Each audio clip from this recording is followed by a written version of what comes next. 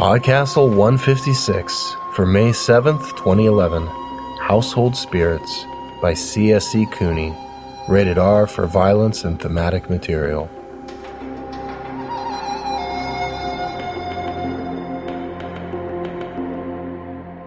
Hello, and welcome to PodCastle. I am Anna Schwind. Do you believe in an afterlife? Many people from a variety of cultures have speculated about the nature of the afterlife, if there is one. It may be a way station between incarnations, a void in which we wait to return. The afterlife might be eternal, the culmination of our existence. It could be a place of great joy, of great suffering, or, as Borges said, the blessed no. You can find an afterlife to suit any whim or worldview, and the beauty or horror of your afterlife may say more about you than it does about what may happen to us when we die. There's one thing that most versions, if not all, of the afterlife have in common, and that's that they are not here. Maybe the afterlife is above us, below us, on a different plane, beyond a veil, but it's never right with us in this very space. The dead don't hang out with the living unless something has gone horribly wrong. If they are here, then they're ghosts or haunts who must be encouraged to move on, to seek the light, to leave us behind. But what if, and that's the game we play every week at PodCastle, what if the dead shared our space? What if they're here with us, uninclined to move on because even though they're dead, this is still their world, their rightful place? That's one of the what-ifs of today's story, and I hope you'll find the concept and execution intriguing, as I did.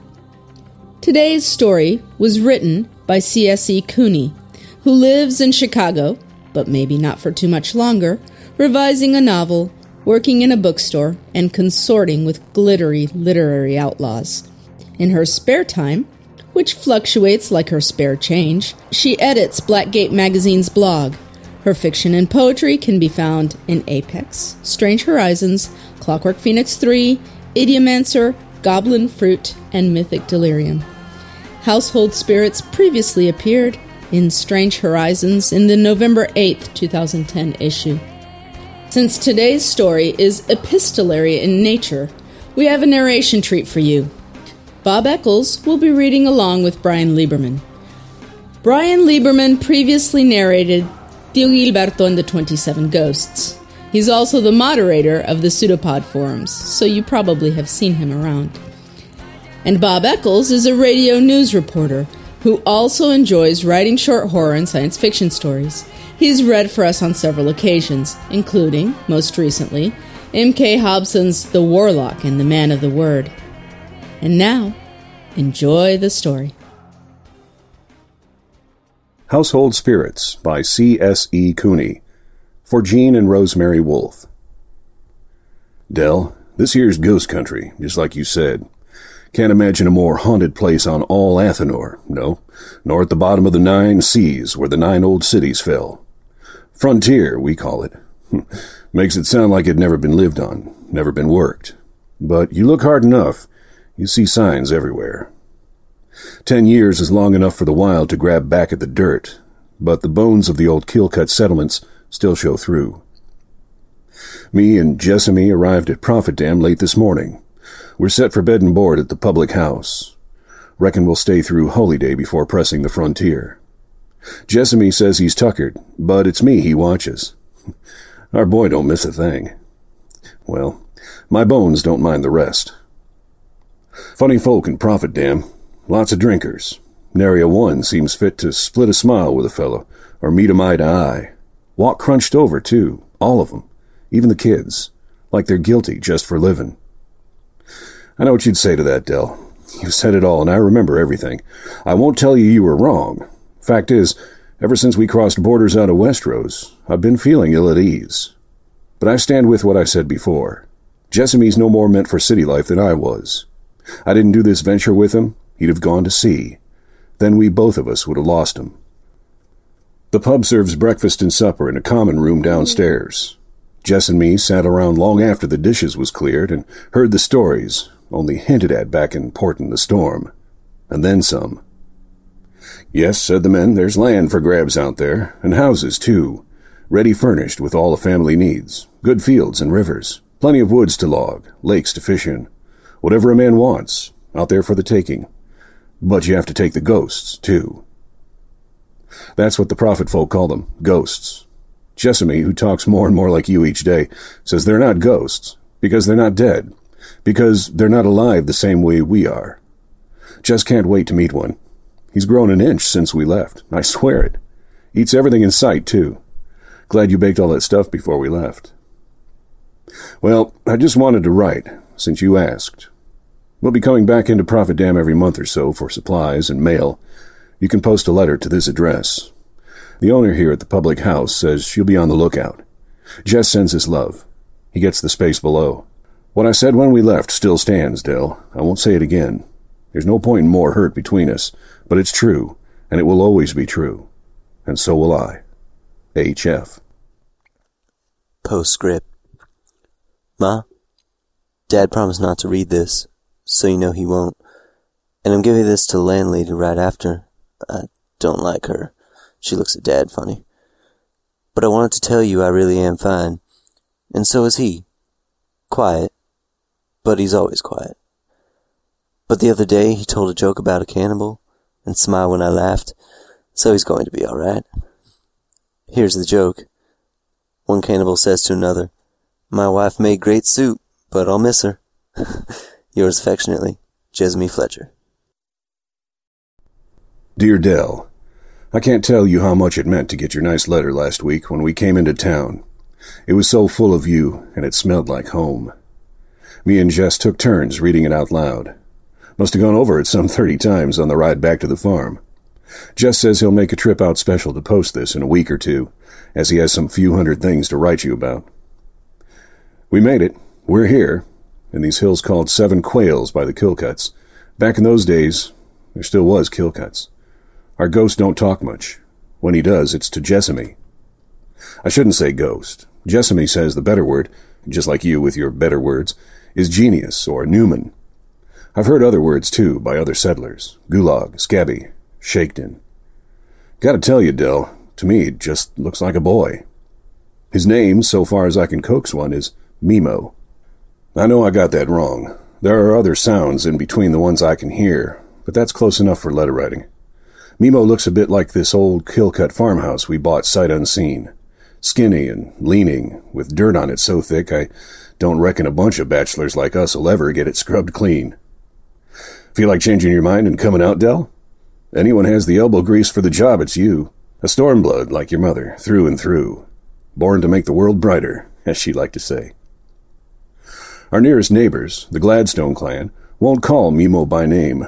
Only things like Mealymouth and Spookrat. They sure don't mind roughing them up any chance they get. Before we came, they pretty much had the run of our place, even though their own spread is 5 times the size ours is. I chase them off with my shotgun in words you don't like me to say, but they keep coming back, like those red-winged crows that eat my grain. Jessamy and the eldest Gladstone boy are of an age, but Jess is more the man. Quicker on his feet, and taller, too, though Bo Gladstone's built like a hay bale. Bo mostly likes Jessamy in between hating him. Always talking big or trying to match him in games. It's Mimo he can't abide. Says the boy gives him worms in the gut. Mimo's a tiny critter, maybe your height, Dell, but even darker. Got blue marks all over. Some of them bruises from the Gladstone boys.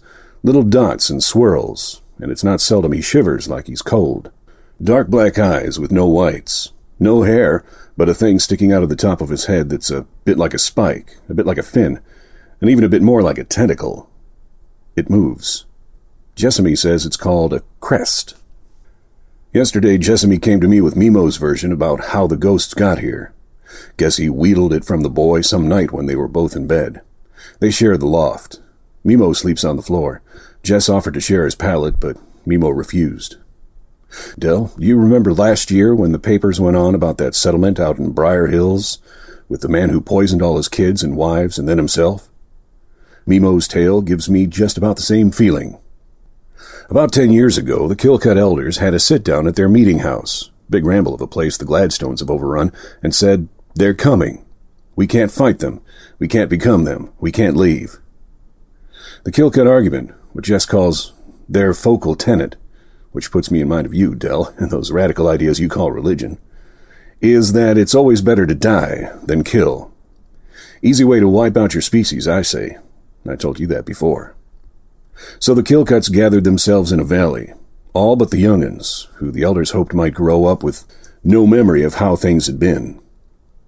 Then the Kilcuts spoke some words they all knew, and the green lightning came down and killed them. The sky opened and poured a month straight, filling up that valley of the dead. And that's Lake Slumber. It's a pretty piece of water, but I won't fish there. The youngest Kilcuts were left back on the farms, one for each house. No babies, at least not that I know of. 3- and 4-year-olds mostly. When the first settlers came, they found them. A few kids were killed outright, some taken in as servants. One old widow woman tried to gather all the unwanted to her house, but they kept running back to their set households, like they had to be there, on that land, and whoever wants the land has to live with them. We're here now, and Memo's our ghost, whose flesh just like Jessamy. It's sad, isn't it, Del? But Jess just loves him. Dotes, you'd say. The one time I seen Memo smile, it was at some clowning of Jess's. Wishing you well, Hal. Ma, I know Dad told you something about our genius, but he doesn't know Memo like I do. Memo says Dad's boots scare him, and his beard even more, and his shotgun more than that. So I take care to walk bare and to shave every day. Okay, so I don't need it every day, more like once a week. But I had myself a prodigious sprout on by the time we got here. You should have seen it. And also not to touch my gun. I put it away on a high shelf. Bo Guzzler says he'd pay me 10 blithers for it, which is not cheap, but I'm afraid he'd use it on Memo. The Guzzlers, their real name is Gladstone, but I call them Guzzlers on account of they're always in their cups, have a genius too, named Lycan. She's a little older than Memo, about 14, and there's a blue mama quail on the right side of her skull, and 6 baby quail circling near to the left side of her skull. Her crest is different than Memo's, more like 7 shorter spikes all in a row, sharp-looking. She sings when she thinks no one's listening. I'm having Memo teach me Kilcut, which all the genii I know, but they don't know how they know it, just that it was waiting for them, in the blood, same as how to make green fire and other things. And the song goes like this. I tried to make it rhyme for you, but I'm no good at translations. Where's my mother gone, water, oh water? Where's my mother gone? This is my cry. She's gone where the lightning is, daughter, oh daughter. And I'm your mother now, deep as the sky. Where's my father gone, valley, oh valley? Where's my father gone? This is my plea. He's gone where the thunder goes, daughter, oh daughter. And I'm your father now, wide as the sea. Where are my people, oh hills of my homeland? Where are my people, you woods and you streams? They're under the water now, daughter, oh daughter. They slumber down under, and under your dreams. So that's Lycan. She won't talk to me. A few weeks ago, Dad took Memo out to the practice field. He wanted to teach Memo to use a bow and arrow. Memo was good, too. Picked it up real quick and got lots of arrows on the bullseye. Better than Dad, really. He was happy and excited and talked to Dad more than he ever did before. Dad liked that. He tugged Memo's crest and tweaked his nose. Things like that. You remember. But then the other day we all went hunting in the woods. We used bows because I told Dad how Memo can't abide the noise of a shotgun. Dad didn't understand, but he smiled and said bow hunting was better anyway. That's how he and his dad used to hunt, back in the day. We had good luck. Lots of game in the woods, and Dad got a buck after just a few hours. Really clean shot. You know how Dad is. Or have you ever seen him hunt? I guess not, since you knew him in the city. Well, he does it quick and neat, nothing wasted. Cleans it all up quick as anything. I help. But Mimo, when the buck went down, Mimo turned a terrible color, like sick granite, and his eyes got so wide I could finally see some white, and he puked for a while, only it was blood and foam, and after that, when he could walk again, he ran away. I had to stay and help carry the carcass, but Dad and I both worried. We found Mimo by the kitchen stove, kneeling in front of a green fire. Jeannie, I can make fire with nothing but words, and Mimo doesn't even need words. Those fires will cook anything, if Mimo makes them low enough. You put your pot up high. But you shouldn't touch one, 'cause it'll burn your hand to the bone, burn the bone too. Mimo was breaking all his arrows and throwing the pieces into the flames, even the steel heads, which turned red, then white, then ash, then powder, and about as long as it would take you, Ma, to count to 10 and keep your temper. Speaking of that, you mustn't think Dad yelled or cursed or anything. I don't think he was even mad. After making sure Mimo was okay and not puking anymore, he went outside and cut a switch, then came back in and explained to Mimo. Let's see if I can remember the words. Son, those arrows weren't rightly yours to... Dad pointed at the green fire but couldn't say burn. And someday, Mimo, maybe not tomorrow, but someday in the future, if I don't show you right now how it's wrong to break other people's things, it'll go bad for you. Folk like the guzzlers. Dad calls them guzzlers when he's not thinking. Says it's my influence. The guzzlers are worse, might string you up, or hurt you until you wish you was strung up, or worser than that even. More along these lines, Ma. Anyway, whatever Dad said, I could tell Mimo didn't care. Dad couldn't hurt him worse than watching that buck die. In the end, Dad only gave him 5 trifling strokes, so light I could barely hear the thwaps. I got worse for stealing a piece of pie before dinner that one time. You remember, Ma? Well, that's my news. And Mimo's doing better now. I slept on the floor with him and kept the kerosene lamp going all night. I taught him the cat's cradle with a bit of boot string, which made him smile. Mimo took the string from me and made the cat's cradle perfect. Then he stretched it until it filled the room, corner to corner. Only he used shadows, how I used thread. He told me how spiders caught the first stories in their webs, and sucked them dry like fat juicy beetles, and thus became the world's first storytellers. But he was talking fast, and I'm not so good at kill-cut yet, so by and by I fell asleep. I didn't mean to. Before I did, I felt Mimo put his head on my shoulder and curl up close.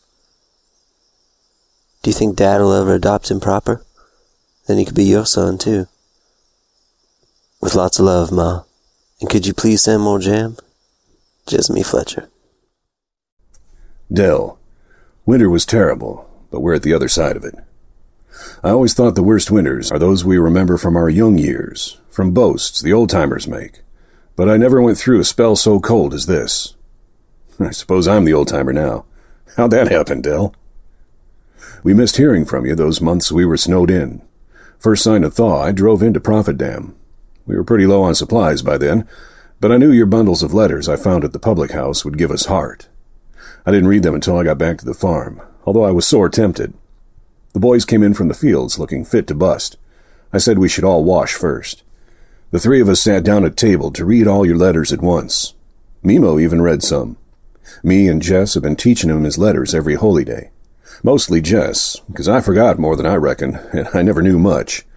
Anyway, thanks for the kindness. It did us good. As for that last thing you asked, I'll write you out a separate letter when I'm through here. I'll sign my name at the bottom, and Jess will too, and Mimo, so you'll have your 2 witnesses. It should hold up with the justice. Jess asks, will this make him a bastard? But I said no. Please write to him and explain all the stuff the solicitor told you. I can't talk too much about it, or I end up not talking at all. A few weeks will bring Jessamine's 16th. I want to do something special. You have any ideas? You're better at this sort of thing. Sincerely, H.F. Postscript. Ma, thank you for your letters, but I'm too mad at you to write anymore now. I know this isn't fair, and I'm working on it. You'll probably receive something more from me soon. With love, and some difficulty. Jessamine. Dear Dell, the encyclopedia set you ordered arrived by wagon just in time for Jessamy's party. Mimo wrapped it up in butcher paper that he'd stayed up all night painting with pigments he'd mixed from minerals and plants and such like. The kitchen smelled pretty bad, but I baked the cake from your recipe and kept the windows open, and by dawn everything smelled like a proper birthday. Jessamy came all the way down from the loft with his eyes shut, walking by smell alone. Truth be told, I think Jess liked Mimo's wrapping papers more than our books. He tacked them on his walls and spent an hour tracing all the pictures with his fingers and asking all sorts of questions I couldn't follow. Mimo, on the other hand, liked the books just about more than I'd seen him like anything. Mimo said he'd teach Jess drawing if Jess would teach him his books to read. Sure thing, brother, said Jess. We don't use names with each other. It's always brother now. The Guzzlers came to Jessamy's party. Who else could I invite? The old man smelled like he hadn't changed his clothes since last year's scarecrow moon. You can see all the veins in his nose and cheeks, so you know what that means. His boys say he's taken to shaking and seeing things that aren't there. Crazy as Lycan, they told me. Lycan was at the party, too. She's quickening by one of the Guzzler boys, or maybe by all of them, and they don't even see fit to give her a new dress. I worry for her, but she's not my ghost. Jess goes upside down every time he looks at her. He'd have thrown the Guzzlers out of the house with their scalps flapping in the wind, except it'd mean worse for her. Jess is changing. Now the snow's gone, he never wears shoes, won't go hunting, won't eat the meat I bring home. I try to tell him it's wasteful, but he just smiles. He looks like you. So I make jerky and meat pies and bring them to the neighbors, or pack the rest in salt and drive it into Prophet Dam to sell with the skins and things I've carved from bone. Jess and Mimo have been working hard at the farm ever since the ground got unfroze. I swear they plant a thing one day and the next it's coming up green. Mimo just has to look at it, but Jessamy whistles and sings tunes I don't know. I understand him less and less, but somehow love him more and more. You know what I mean, Del? I'm glad to hear your boarders are all nice folk and pay their rents on time. You sound busy, but maybe a little tired. Don't forget to take time in your garden the way you like. It used to be dawn when you'd go out and pray on your beads. Now I suppose dawn's taken up with baking and making breakfast. But don't forget to find some time, Del, to breathe and think of good things.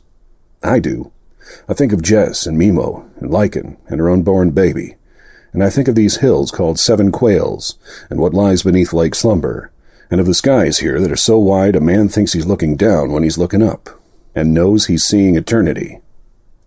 Del, I know as how the law in our agreement says I can't call you wife anymore, but I still think of you as my wife, and that's one of my good things, too. I know you don't mind. You always understood the heart of me. Yours, Hal Fletcher. Ma, I can't thank you. I can barely write for sending those clothes for Lycan. And the baby things, too.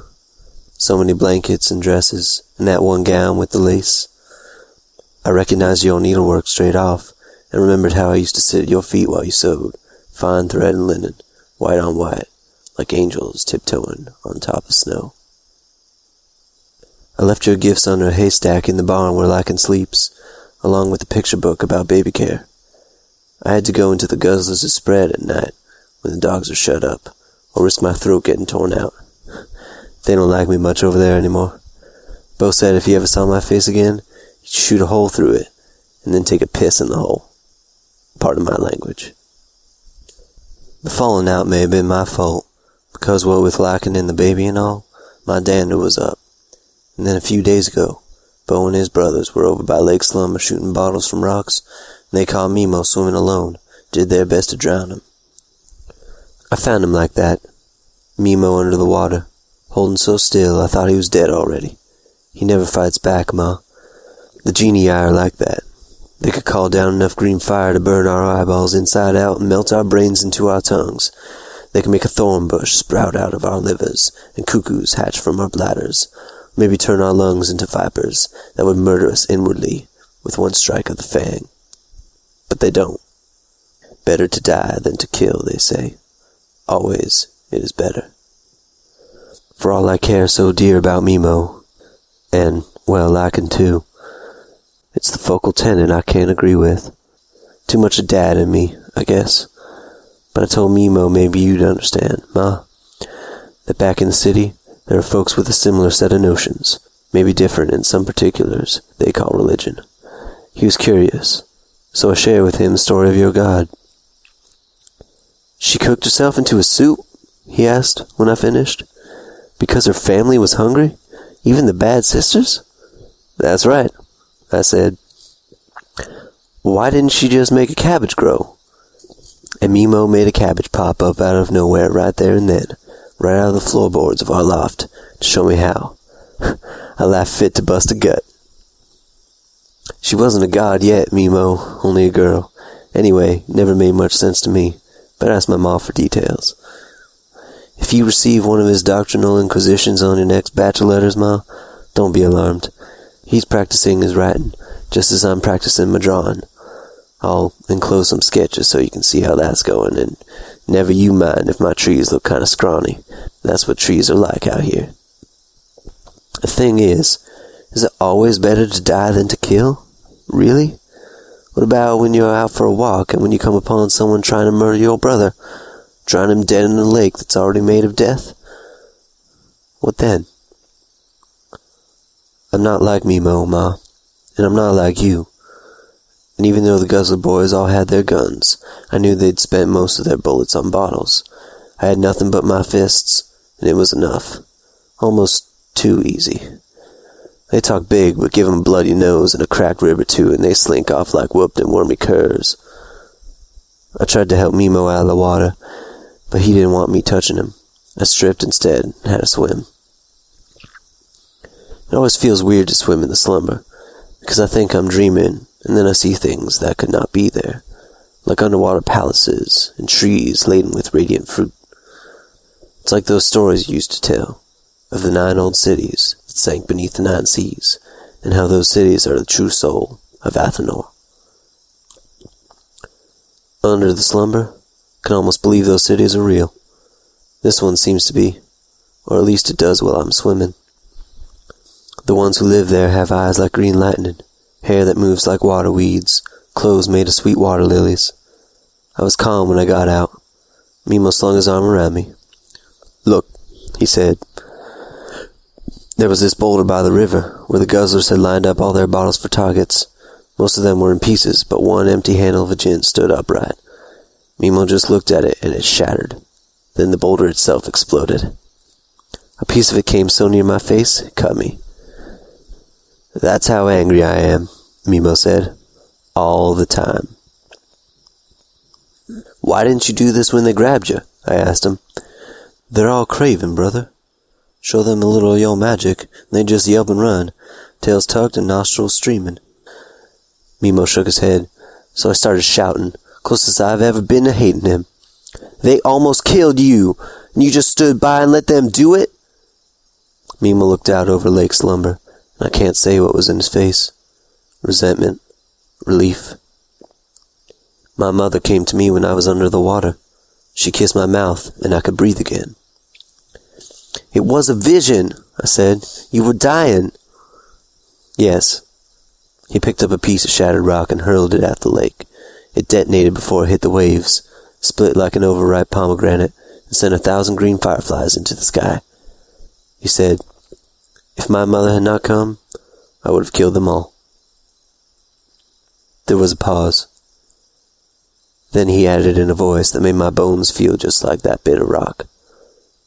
And you, too, if you'd been standing there, and Lycan, and her baby, and your father, and the dogs, and the trees, every bird and beast and blade of grass would have withered as I passed it. Maybe the whole world would have died today, if I hadn't let them drown me. You don't know what's in my heart. Ma, I wish you were here. Jess.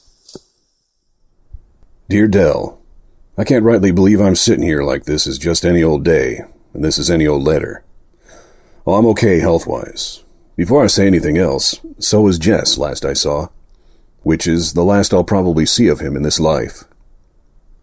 I'm writing from the public house in Prophet Dam, doing my best to keep the landlady from reading over my shoulder. I'm letting one of her smallest rooms, no more than a cleaned-out broom closet, but she's as much as sat on my lap and told me I'm welcome to hers for free.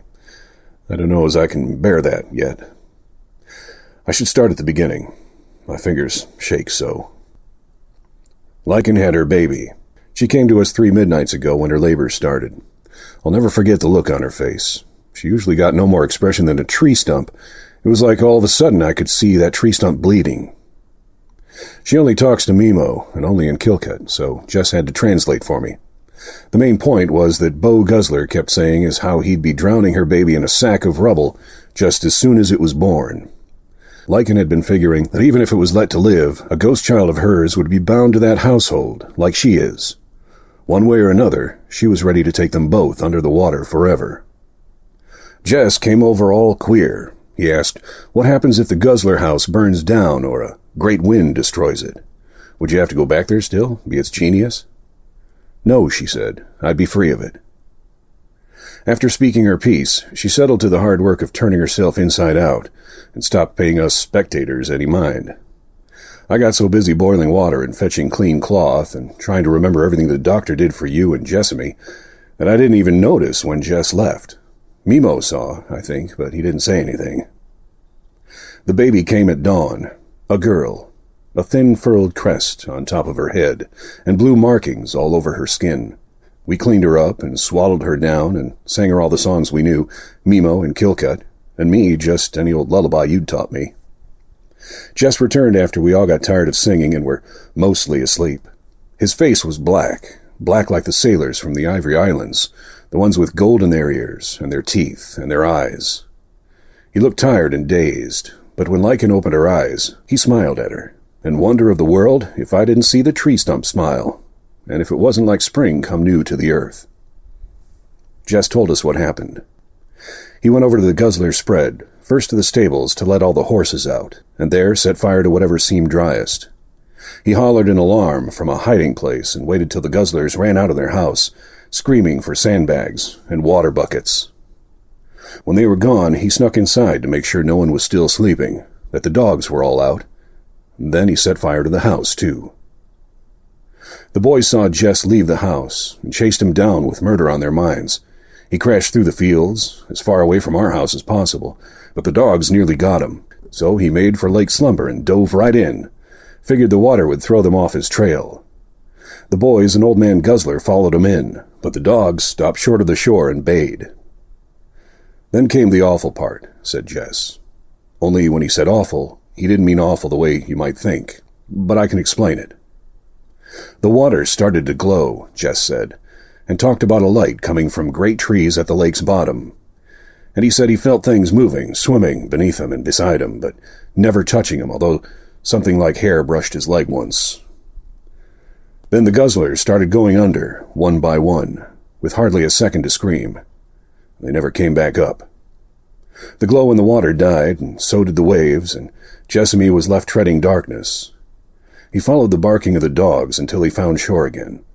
The poor beasts were even glad to see him after everything else they'd just seen and smelled, and they licked his hands and followed him home.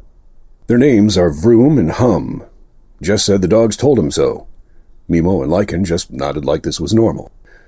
Del, whatever happened in that lake, it didn't leave our son untouched. Jess is one of them now. A ghost. He washed the black off his face and took his turn to hold the baby. But everything was changed. They all seemed to speak to each other without words. The only reason Jess told his story out loud was for my benefit. When he spoke, he held his palms apart. There was a shimmering and some shadows, and I could almost see it all happening in that space between his hands. Like Mimo and Lycan were seeing it. But I'll never really look at the world their way, Del. I can't. So. Next day, Jess and Mimo started singing up the thorns. They walked the borders of our farm and the Guzzler spread too, and all the way around the slumber.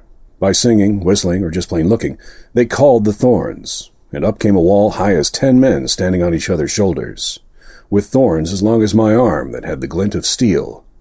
They left one single opening, a long, arching corridor between the farmhouse door and the outside world, only it wasn't an entrance, Del.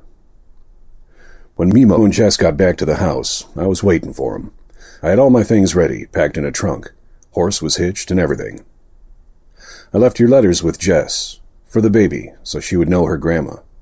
They named her Etsani, which is one of their brightest stars. I wish you could meet her, but you won't, and I won't get to watch her grow up small and dark, with her crest gleaming in the sunlight, strung about with lake shell and slumberweed.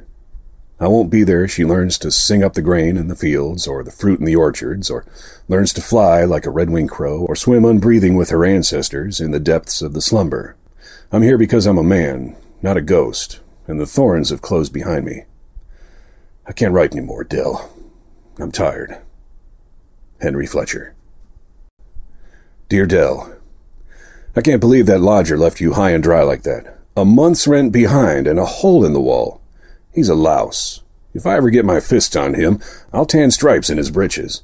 I don't care if he is twice my size and his stocking feet. Of course, I'll do the repairs. Don't be silly. I won't take your money. While I'm working on the room, maybe you'll let me sleep in that bed he didn't pay for, and eat a little of your food for a while.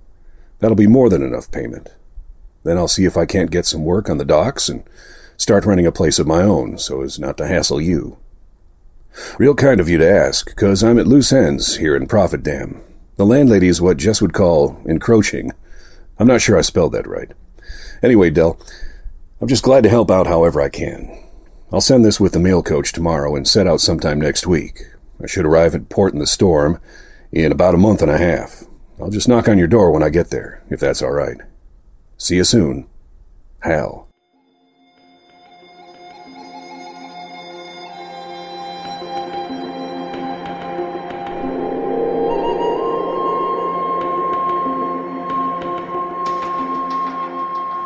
And welcome back.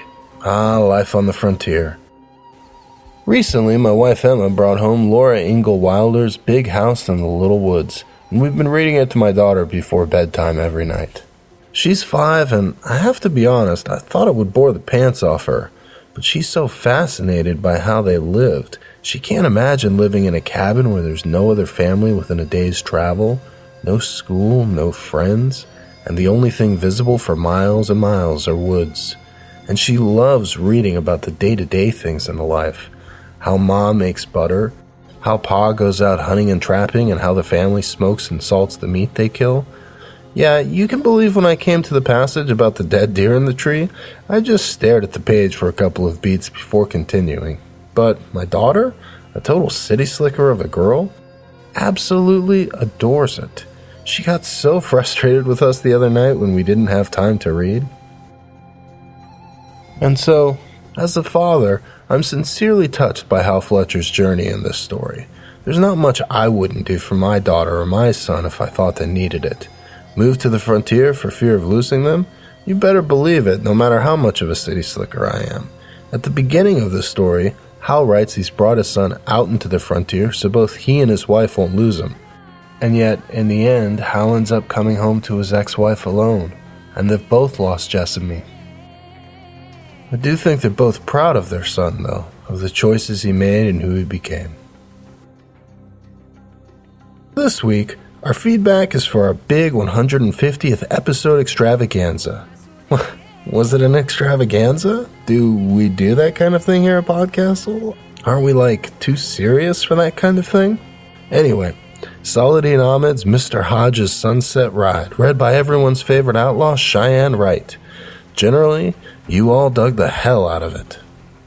Electric Paladin was the king under the mountain yet again and said Cheyenne Wright beats the hell out of pretty much everybody. I liked the way he actually slowed down during the action scenes rather than speeding up, which did a good job of invoking a real man reliving a painful memory, rather than just an exciting story told on a podcast. I enjoy the light hand with which the author played with the themes of alienation, honor, and finding your own way in a hostile world. The characters of Mr. Hodge and the nameless narrator are both surprisingly deep despite being portrayed in few words. And of course, the fantasy elements were lots of fun, and likewise, very subtle. And our Conquistador had a little less to say. Good story. Interesting premise. Too short. Should be more. Well, thanks so very much for all those comments. Come on over to forum.escapeartist.net and let us know what you thought of this week's story. We'd love to hear from you. If you like what we're doing, please consider visiting PodCastle.org and making a donation. Every single cent goes to paying our authors and keeping our PodCastle from falling into the lake. If you can't afford to donate, no worries. Blog, tweet, write a review on iTunes about us, or tell a friend. You all rock. Thanks. That's our show for this week. We hope you enjoyed it. PodCastle is made up of the estimable slush hunter Ann Leckie, frontier tradesman sound producer Peter Wood, and your editors, the magnificently deadly Anna Schwind, and little old coonskin cap wearing me. On behalf of all of us, thanks for letting us share another story with you. We'll be back next time with a giant sentient squid monster story, courtesy of Ferret Steinmetz, read by the one and only Norm Sherman. That's right, all you Kraken cultists. The apocalypse is here, so be there or be square. Until then, this is Dave Thompson, reminding you don't go fishing in Lake Slumber. We'll see you in a week. PodCastle is a production of Escape Artists Incorporated and is distributed on a Creative Commons Attribution Non-Commercial No Derivatives license. Share it, but don't change it or sell it. Our theme music is by Shiva in Exile. You can find them at magnatune.com. You can discuss this episode of PodCastle or nearly anything else on our forums. Just visit forum.escapeartist.info. And if you like science fiction or horror, be sure to visit our sister podcasts, Escape Pod and Pseudopod. And if you enjoyed this episode, tell a friend, or post to your blog about it, or consider donating via the PayPal link on our site. Douglas Adams said, "I may not have gone where I intended to go, but I think I have ended up where I needed to be."